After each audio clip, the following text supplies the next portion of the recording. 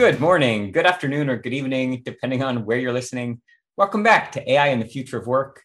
This is your host, Dan Turchin, advisor at Insight Finder, the system of intelligence for IT operations, and CEO of PeopleRain, the AI platform for IT and HR employee service. Thanks again to all of you, our listeners, for making this one of the most downloaded podcasts about the future of work. If you enjoy what we do, please like, comment, and share in your favorite podcast app.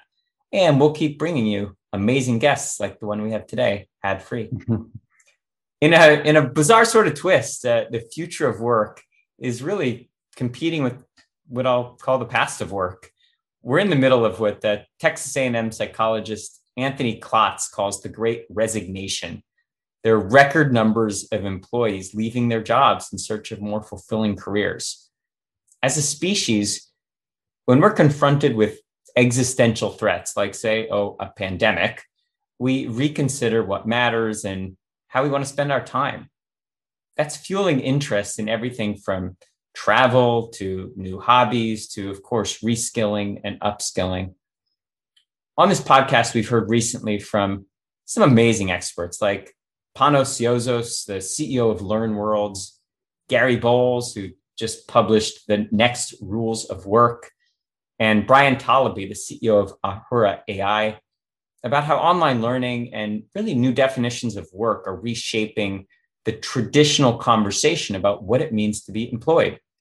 Well, today we get to learn what is arguably the hottest sector of the new employment landscape, data science and analytics, and what's driving all of the demand for these new kinds of careers. Just imagine a better way to train, recruit, and retain key hires for these in-demand, data-driven roles. Well, Matt Cowell, today's guest, started QuantHub to turn that vision into a successful company.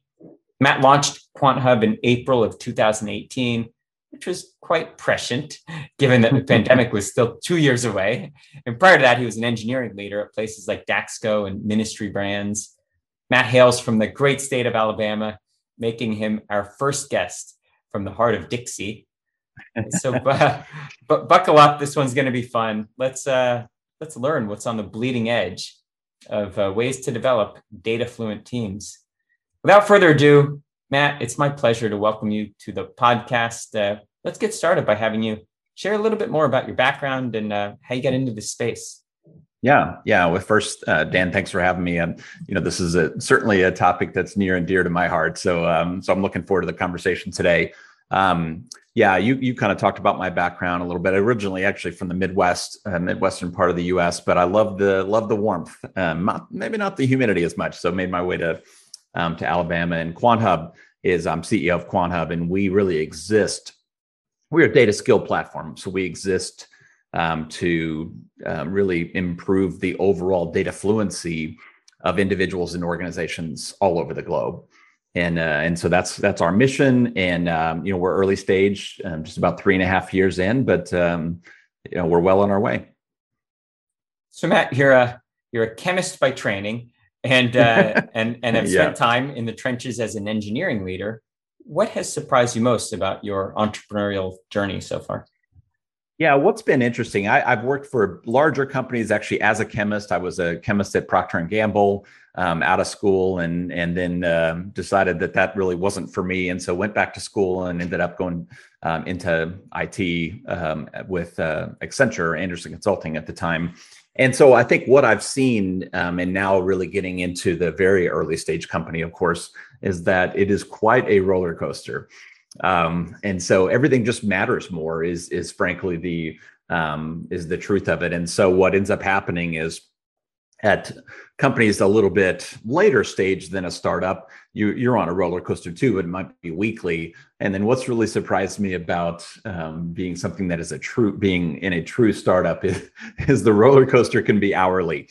And it's just that way yesterday. Started out the day with a 80K ARR deal. And that was at 8 a.m. And then, at 10 a.m. had a customer call that was like, so. So it's just kind of the nature of it. There are highs and there are lows, and you got to have an iron stomach. So, That's right. congrats on Yeah. the 80K ARR deal. That's Yeah. amazing. Thanks. It was a good start to the day for sure. You bet. You got to savor those ones, huh? Yeah. Yeah. Now, we get so comfortable throwing around these awful cliches about the data economy and data being the new oil, and we're Right. almost Yeah. desensitized to that kind of stuff.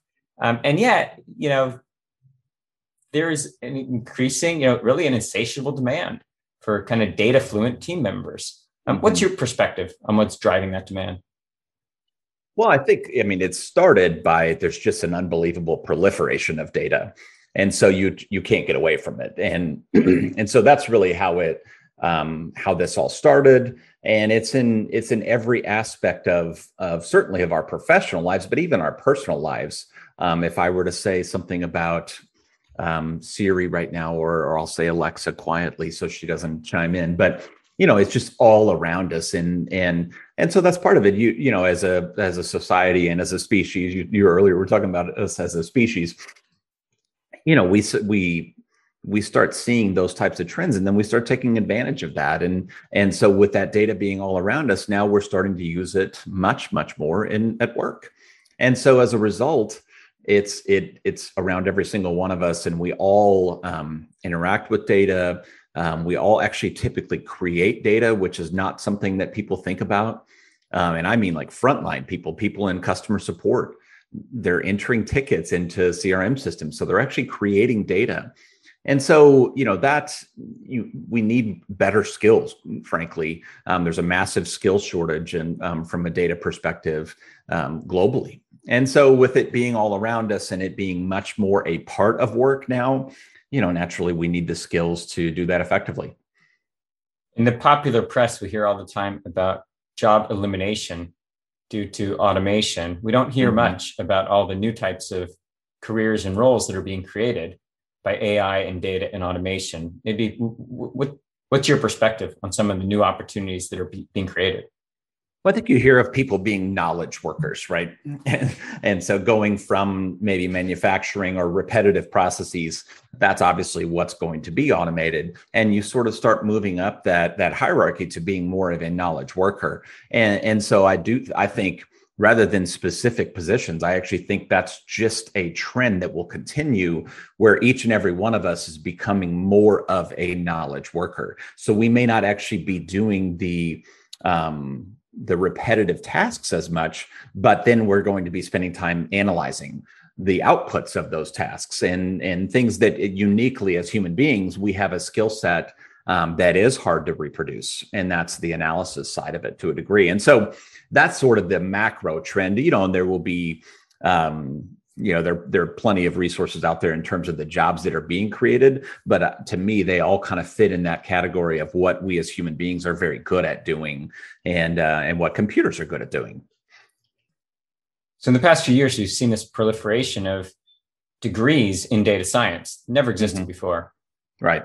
But many would say a 4-year degree in data science isn't required to have, a respectable job as a knowledge worker, where your job it inherently involves data manipulation, but it doesn't necessarily mean you'd be a data scientist. What are your thoughts on the core skills required to participate in this knowledge economy? Yeah, actually, I couldn't agree more. This is not, I think that's part of the problem, quite honestly, is there's a lot of intimidation around data, and people are afraid of data, and they're afraid of it because so often we talk about it as if you have to be a data scientist to be able to do anything with data, which is ridiculous. Being able to use data is just simply, I like to really distill it down and say, ask more questions about why things are happening, and then try to find data to answer those questions. And that's just a super simple thing that any person can do. And so you start looking for data, like examples are in HR and hiring, or maybe you're a sales team member and you're trying to figure out where the best leads are coming from and why. So ask a couple questions and then start looking at that data. You're already becoming more data driven. And so in terms of the skills that are required to do that, these are low level skills. These aren't data science skills. I mean, it's not that there's not a place for data scientists, but every single person in the world could could get value from being more data driven and asking more questions and answering those questions with data. And so those skills are understanding use cases for data, understanding different types of data, whether it's a behavioral data or demographic data. I mean, these are just kind of terms that are good for people to understand. And so we kind of in the field that we're in, people talk about those terms and those kind of skills as being in data literacy. And so we need a more data literate world. And so it really all starts there. And we have a learning platform, and it's by persona. And so for us, our base layer is data citizens, and those are your core data literacy skills. And then if you start layering on other skills, data storytelling, obviously visualization is what, anytime people think of data skills, they think of charts. And it's just kind of the nature of what we all think of. And so those data visualization skills, what types of charts, interpreting charts, choosing charts, but then even storytelling, getting insights out of data and then weaving a narrative around those insights. It may be a persuasive narrative. You might actually be trying to sell someone on something. And so those are all skills that are in and around data. And those are way before you start doing predictive analytics, right? A few weeks back, we had a great discussion with a gentleman named Derek Steer, who's the CEO of Mode, which is a data analytics platform designed to make it easy to go from question to answer via data in a minimal amount of time. So right. He really talked about like what you said. It's really about asking better questions. It's not about mastering a Jupyter notebook or owning a data pipeline or something like that. So I love that persona that you mentioned, the data storyteller. So I've got kind of what Mode does and data platforms do like that. Seems to be on one side of the spectrum, and then to get to the point where you've so abstracted the analytics to the point where you're just telling stories with the data seems like a big kind of conceptual leap. How do you train someone to be a data storyteller? Well, I think people, number one, they don't actually have to be involved in every aspect of creating the story. And what I mean by that is you may have people that are digging in very deep with the data to produce the insights. And those might be data professionals, right? Those might be your data analysts that are saying, so here's what's going on. I looked at the data. I did some deep analysis. I did some statistical analysis on this. And I'm seeing that here are the trends that are evident in that data, and maybe some of the correlations of those trends are being driven by these three things. And so maybe then now my job is to present that to management along with a proposal for what we want to do about it. Maybe we're going to staff up a project to take advantage of that. And so the most effective way to do a presentation like that is to actually include elements of storytelling. And so tell that in a way that it is actually a nice flowing story, kind of follows a narrative arc. And those are skills. Those are skills that can be taught. Understanding the different elements of a story, understanding the different elements of persuasion. How do you persuade someone to a particular opinion that you hold and that you want to convince them of?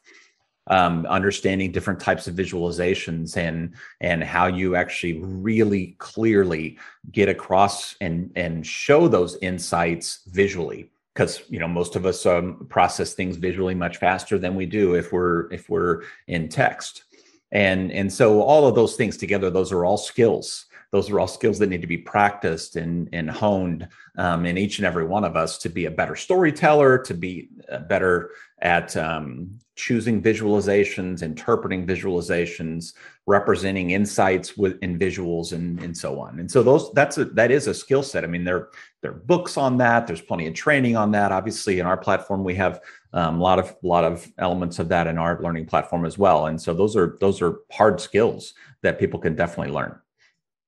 So make it real for us. So take an example of a customer you're proud of and tell us, how they measure success using your platform. Yeah, one of our customers is Southern Company. It's a big utility, Fortune 150 utility conglomerate in the Southeast and even up the Eastern Shore a little bit. And so they are one of the things that I'm very happy to see. I mean, we're a startup, right? So, these things are all very, very meaningful to us. And it's really great to see that in a pretty significant rollout at a company like Southern Company. This is not a high tech company, right? This is a utility company. And it's not that they don't have high tech people there, they do, but this is not, it's not like our first big customer was Uber and they're, incredibly technical workforce. And it's only those types of companies that are investing in data literacy. It's great to see that it's utilities and manufacturing type companies that are doing it. And on top of that, one of the data points that I really love in that customer example is 80% of the people that are involved in the platform or that have seats for our subscription are outside of IT. And so this is not a platform just for data professionals. This is a platform for all of us. And I think that means we're hitting at the right thing because that's what we're trying to do. And so I'm particularly proud of that stat and seeing that proliferate across our customer base. We talk a lot about the ethical implications of this broader use of data and how we can make decisions that are inadvertently biased because there's bias built into the data. When you think about the training that you do you feel like you as QuantHub have an obligation to introduce your students to the potential pitfalls of making decisions and generating insights from data when the data may have poor hygiene? It's a great question. So in terms of thinking about it from an ethics perspective, I don't think it's our job as QuantHub to teach and preach ethics per se. Naturally that's maybe a different type of not even training, but just, maybe core values of companies and hiring people and promoting a high character, high integrity environment. But for us, we actually, part of Data Citizen that I mentioned earlier is bias. So we actually have learning content around the different types of bias. And so that's critically important. But I think even beyond that, understanding back to understanding charts, understanding different types of data, understanding different elements of data quality. These things are all important in recognizing bias. And it's so that you basically, what you want people to not take data at face value, right? They should ask some questions and, where'd that data come from? How was it collected? And being able to understand different types of data back to the psychographic versus behavioral versus demographic and so on. These types of things are useful concepts to understand for people to, on their own, be able to recognize potential pitfalls with data, which, some of those problems come from, yes, there's bias in a data set. There's then going to be some biased analysis. And if I'm not thinking about it, if I don't understand even how that's possible, and I don't understand the different types of bias, well, it's not really an ethics problem. It's just a lack of understanding, right? So it's actually going to proliferate just simply because I don't know any better, right? And so that's where I think data literacy, as an example, is a really important skill in this, in specifically in representing things accurately with data. I firmly believe no data analyst in a business setting derives some insights from data and has any kind of ulterior motive or insidious motive about how to manipulate the data to make a decision that's that's biased. And yet there are many examples from who goes to prison to how long they're in prison for, who gets a loan, who gets a raise, who gets the job, where let's say underrepresented populations are underrepresented in the data, and we make decisions based on the data. It creeps into the decision making. Absolutely. What are the ways that as a community educating the next generation of data fluent team members, how can we assert the importance of asking the question up front, what could go wrong? Like where in the process of learning does that should we be including that? Well, that's a good question. Right now, I think we're a little late to the game in trying to upskill the entire working population of the world in data skills. It would have been great if this happened earlier in life. So I do think data literacy, if you will be sort of the gen ed of the future. And there are examples of universities. I forget if it's Duke or North Carolina. I want to say it's North Carolina, where there are aspects of data literacy creeping into the curriculum at sort of a gen ed type of level across all students, not specific to people that are going into STEM related fields. And so there also are quite a few. There's a lot of talk right now and some action happening where some of these concepts around data are actually making it into K through 12, which is where it needs to be. And so it just needs to be secondhand. And if you think about back to other sort of transformational times from a skill or technology perspective, there are plenty of examples, but one that I think of, I'm almost 50, and so I was working in the 90s when computers came out, and it was just no longer. It got to the point where it was no longer optional for you to know how to use a computer. You couldn't work and you could barely live without knowing how to use a computer. And that's actually where this is headed. And we're not quite there yet, but that is where this is headed. It's proliferating to that extent where, we're just surrounded by it, and it's just part of living. It's just part of working. And that's kind of where this is headed. And so it needs to be part of the fabric of our educational system so that we can all then, take part. I love that vision. Completely agree that part of the general education requirements should be what you're calling, a kind of a foundation in data literacy. So with respect to QuantHub and the QuantHub business model, what does the world look like when data literacy is built into the fabric of the educational system? Well, specifically, I that's going to take a little while, and I like to think that we're going to be a part of that, and so.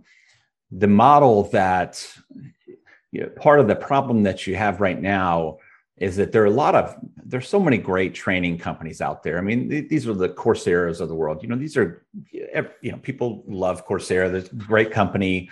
But when it comes to a transformational skill like this, that is sort of a every human being on the planet kind of skill, you can't just roll out training courses. Let's just take an example company, 9,000 person company, maybe. You can't send 9,000 licenses to a training, to a course and have any success, particularly when it's somewhat of a technical skill and you're sending it to non-technical people. It's just not going to happen like that. You just get so low adoption that you don't really move the needle. And so a different model is needed. And so we're a micro-learning platform. We're like the language learning platforms. You've heard of Duolingo and Babbel and some of these others. They're all learned 10, 15 minutes a day. And they're based on learning science so that they understand that you got to put things back in front of people after they learn them so that they remember them.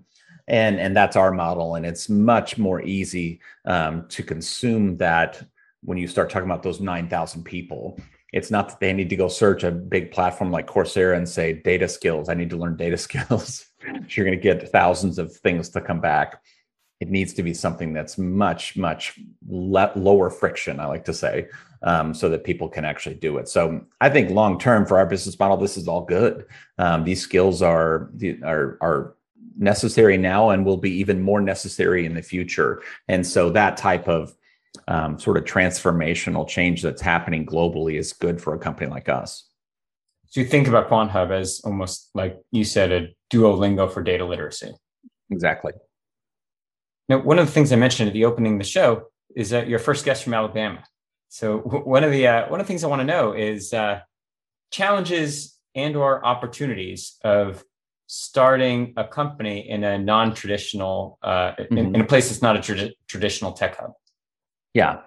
And, so these challenges, well, I think there are actually pros and cons. Some of the challenges are access to capital. Access to angel capital is great. We were able to raise our first round that we raised in 30 days, and it was 1.25 million, and it was from all angels. And so any local, we're in Birmingham, and so any city like Birmingham, whether it's in the South, North, East, West, these kind of second tier cities, there's still access to that type of capital. There are plenty of wealthy individuals that are investing in startups. I would say the institutional capital is a little harder to come by. I know you're in Silicon Valley. It's harder to get in an inbox and get those meetings and get traction in those types of organizations, those types of companies, or investment companies. I mean, VCs. That is a little bit harder, but access to talent. I mean, we're remote. We weren't remote in February of last year, but quickly in March became remote like the rest of the world. And so now we're fully remote and we love it. So we just hired someone in Madison, Wisconsin, just hired someone in Orlando, Florida. We had someone recently out of Utah. So, I don't think actually there are a lot of cons. I love living here. I love, I think we're able to, forge a very successful path. Being here in Birmingham, there's a great tech community. It's obviously smaller than it is out there or in the Northeast, but very close knit. So there are a lot of sort of trusted confidence that come from that. I'm sold. Let me know when you're running for mayor of Birmingham, and I'll move there and vote for you. Good Lord, I do not want to get into politics right now. So smart man. Don't hold your breath. Hey, Matt, I got to get you off the hot seat, but one more question I want to get your perspective on. So let's say you're talking to a group of high school kids and they're, looking at the jobs of the future and, what to invest a career in, and they want to be relevant, 10 years from now or 15 or 20. What are the skills that you think are kind of future proof that high school kids should be thinking about investing in? And, what are equally important, what are some of the things that you think are careers that currently make sense, but probably won't make as much sense in 10 to 20 years? Yeah, that's a great question. I think about this a lot because my son is a sophomore in college and my daughter is a senior in high school. And so, I think technology skills that's the obvious answer, that technology is doing nothing but becoming more important. So obviously that's what I've encouraged my kids to do, but neither one of them are doing it. And so I've thought a lot about this, that my son actually, interestingly, is going into broadcasting, media, journalism, TV production, that type of sports media, so the kind of intersection of all of those different things, and kind of figuring it out from here. And so I guess maybe where I've landed on this as a parent is, I think for me, it's all about, you can be successful in a lot of different things. So it's all about applying yourself. And what I tell my kids is it's all about making connections. So I think in this day and age where everyone goes to college, it was different when I grew up. Now everyone goes to college and everyone comes out with a 4-year degree. And a lot of debt and so on. And so to me, my son has like 5 or 6 internships he's doing. They're all like part-time. And so to me, that is the key, because you can be successful in sales, marketing, technology roles, TV production, broadcasting, whatever it might be. But for me as a parent and trying to instill in him is that you got to make connections. Because so many people hire from people that they know and that they trust and that they see are applying themselves and they're passionate about what they're doing, whatever that might be. And so that's a big key for me. I do think there's going to be automation displacing jobs of things that certain fields, like take radiology as an example, that the ability of a computer to actually analyze images from a radiology perspective is far better than humans, and actually finding outliers. Now, the person then is probably better at actually figuring out what's going on, but actually identifying anomalies, computers are exceptional at that. And so that's, look for those types of things that exist in a lot of different places. I think accounting is another area that you still need human analysis, but some of that can be automated. And so, apply yourself to understand what's going on and be a good communicator and storyteller. And those skills are hard to automate. Before I let you go, I'm sure many listeners are interested in learning more about QuantHub. Where would you point me to? Yeah, I think you can go to our website. and you'll find plenty of information there. I'd love to connect with anyone on LinkedIn. I'm pretty active on LinkedIn, and so I would love to connect with people directly. We're an early stage company, so love hearing from individuals that are passionate about this area and what their approach is, and even just comparing notes. If it's that's fine too. I'd love to learn more about what people are doing. Excellent. Well, Matt, I can tell you, not just me, but we're all rooting for QuantHub to succeed. It's an essential essential part of the new economy, and really enjoyed the conversation. Maybe you'll come back in the future and give us an update. Yeah, I'd love to, Dan. I appreciate you guys having me. You bet. Well, that's a wrap for this week. This is your host, Dan Turchin of AI and the Future of Work, signing off. But back next week with another fascinating guest.